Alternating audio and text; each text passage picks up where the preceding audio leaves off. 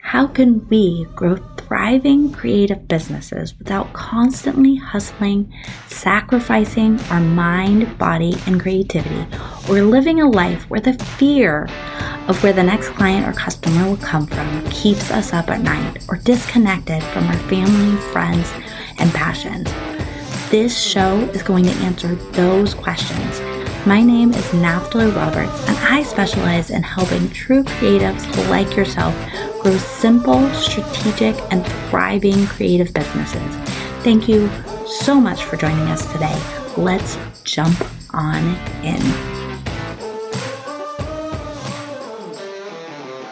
Hey everyone, happy Monday or whatever day of the week you might be listening to this. Today I was recording a training all about attunement practices for the Thriving Creative Collective, which is a group coaching program that I'm going to be releasing this summer. As I went through one of the training modules that I was recording, where I talked all about the scientific reasons to practice mindfulness and attunement, I was astounded again, even though I study this quite often, about the powerful transformation that occurs in our brains if we practice mindfulness activities. Some of the benefits of just being really intentional and either doing some sort of meditation practice or doing some of the mindfulness activities that I'm going to talk about real quick here in a second is that, one, it reduces the size of our amygdala, which, if you remember back to high school biology, is the part of your brain where that fight, flight, freeze response, it's our stress response, and it's not where we make our best decisions from. So in practicing mindfulness, the part of our brain that is very reactive decreases. And then the part of our brain that is thoughtful and allows us to concentrate and allows us to come up with solutions when maybe faced with difficulties or failures or things not going the way that we planned is strengthened. Now, there's a lot of different things that strengthen that prefrontal cortex, the part of our brain that does all of that. But the powerful relationship between basically making it so that our brain is less tuned into its reactive state and more tuned into its thoughtful state, that is the secret sauce, awesome sauce of why this is a really powerful thing and why I'm even talking about it today. So one of the things that I've recognized as I've talked to each of you, not all of you that listen, that would be a lot of people, I wish I could, is that there's this belief, and I used to hold this too, and I still fall into this, that mindfulness has to be done in quiet and sitting down. This is really not true and often derails a lot of us from doing the type of mindfulness activity that is best aligned with how our particular brain works and also the makeup of our physical body. Those things really are important when you think about what type of mindfulness activity to do. I'm going to share a few of my favorite mindfulness activities that take a minute or less. But what I'm going to say here, because we don't have time in this quick Monday episode to talk all about how to figure out which one is going to work best for you based on some other things you might know about your personality. If you've tried meditation or mindfulness practices before and you've decided previously that they just don't work for you, what I'm going to encourage you to do is recognize that you probably just tried one before that wasn't best attuned and aligned with you and try something different. There is a process that I could take you through that would help you know a little better off where to start, especially if you commit to keep trying until you find one that works for you. Okay, quick ideas here. Idea number 1, yawn and stretch for 10 seconds every hour. It's okay if this is a fake yawn. That often will trigger the real ones. Go ahead and say, as you exhale, and notice how you feel in your body. Notice how that yawn might interrupt your thoughts and your feelings and bring you into the moment. Also, that stretch is really going to be great for noticing how your body's feeling, which maybe might trigger you to say, oh, I haven't gotten up and stretched for a while, or I haven't gotten up and moved, which is really important. Remember, we talked about a few weeks ago how important ritual and routines are always, but especially right now. And doing the yawn and stretch mindfulness activity really can connect you to your body and help you notice some of those mental and physical and feeling states that you might have been ignoring as you got really focused on doing whatever you were doing. The next 1 minute mindfulness activity that you might consider trying is stroking your hands. This would be best if done if you could close or at least lower your eyes and take one of your fingers, possibly your index finger, of your right hand and slowly move it up and down the outside of your finger. Once you have mindfully stroked your left hand, kind of up and down over all your different fingers, then you're going to go ahead and do that on your other hand. Just paying attention to how that sensation feels, how it brings you into the moment, and what else you notice about yourself as you're coming back into focus. Something else that you could do would be this activity, which is the stop activity. That's to stand up and breathe, feel your connection to the ground, tune into your body, maybe lowering your gaze, scanning your body, noticing the physical sensations or emotions, letting go of any unpleasant sensations or emotions and feeling, and doing that especially as you breathe in and then breathe out.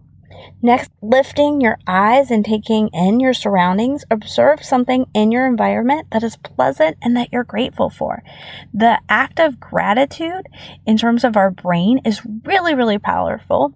And then focus on what is possible. So often our brain, and that's because this is how it's wired, notices first what's impossible, what we're facing, and all of that. And so to rewire your brain to notice what is possible in the moment will allow you to be less reactive and less in that stress part of your brain, which causes all sorts of problem. Now, there is the traditional mindful breathing for 1 minute, lowering your eyes or closing them, possibly doing some sort of prayer or intentional thought. Maybe you might say a thing that you were thankful for or things that you are thankful for and repeat. Maybe you will remind yourself that you are safe and okay. It doesn't particularly matter what you say. It does matter if it is something that is calming and true to you. I think otherwise your brain is going to be going, I don't believe it, I don't believe it, I don't believe it. So come into a realistic state. I do like to, just because of my own faith belief, I do like to focus on a scripture at this time, but everyone's going to do this a little bit differently. And sometimes I just do it because my thoughts are too scattered. Sometimes I just do it where I just focus on my breath, because then I can connect with that breath and I can connect to the fact that I'm okay and I can stop breathing like I'm super stressed out. The last type of 1 minute mindfulness activity is a particular type of meditation, and this is a loving kindness meditation. Now, you can form this in lots of different ways, and if you go ahead and Google loving kindness meditations, you can find different ways, especially focused on your own maybe understanding of life and the belief system. This is not a religious practice, but I think if you have a different belief system than the person that wrote the meditation, you're going to end up just spending all your time debating it. So find one that aligns with how you view the world. So one that you might say would be something along the fact of, may I be happy, may I be well, may I be filled with kindness and peace. You can also do this in thoughts of others, turning your attention not to the anxiety-filled response to others, but well-wishing others, doing a prayer for another. So this could be, I do this for my kids sometimes, where I'll say, may Joshua be happy, may Eli be well, may Addie be filled with kindness and peace. So you can do this in whatever sort of way, but it is really grounding and it brings you back to the current moment and it realigns you with what's important. The goal is not to disconnect from everything bad in your life, but the goal is to just reconnect you in the moment and really just get that neurological benefit of coming in tune with yourself and your thoughts and your feelings, so you can have that less reactive response to anything that might be happening. So I'm, like I said at the beginning, going to encourage you, if some of these are ones you've tried before and you found like they didn't work, then don't try those again. Try some different ones. If you're like, I've tried all of these and all of these don't work, definitely send me a DM or just send me a DM like, hey, I'm going to try this one. That sounds like a great idea. At Naftali V. Roberts on Instagram. And let's talk about you very quickly. And it doesn't even have to be in quiet. I'm sitting in my car right now and I'm definitely going to do one of these really quick before I walk back inside. Yeah, so just focus on doing this for 1 minute a day. And then you can grow from there. But especially where all of us are practicing a new normal right now, having a space where 1 minute a day we are really intentionally reorienting ourselves and like moving us away from our reactive brain is so powerful. Go thrive today, my friends, and I will talk to you soon.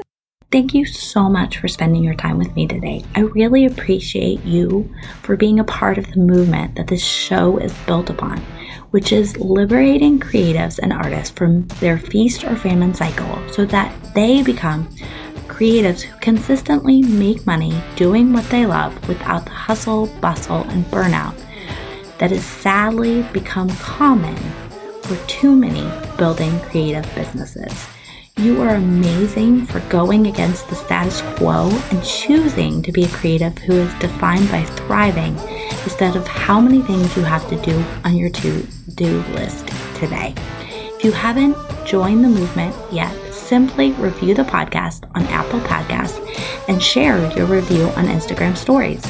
By sharing and reviewing, you are helping way more creatives learn it is possible to make consistent money doing what you love without having to constantly hustle and struggle. Together, we can change the landscape of being a creative and build the world we want for generations of creatives to come. You are such a huge part of what we are doing here, and I'm so grateful for you. I will talk to you soon.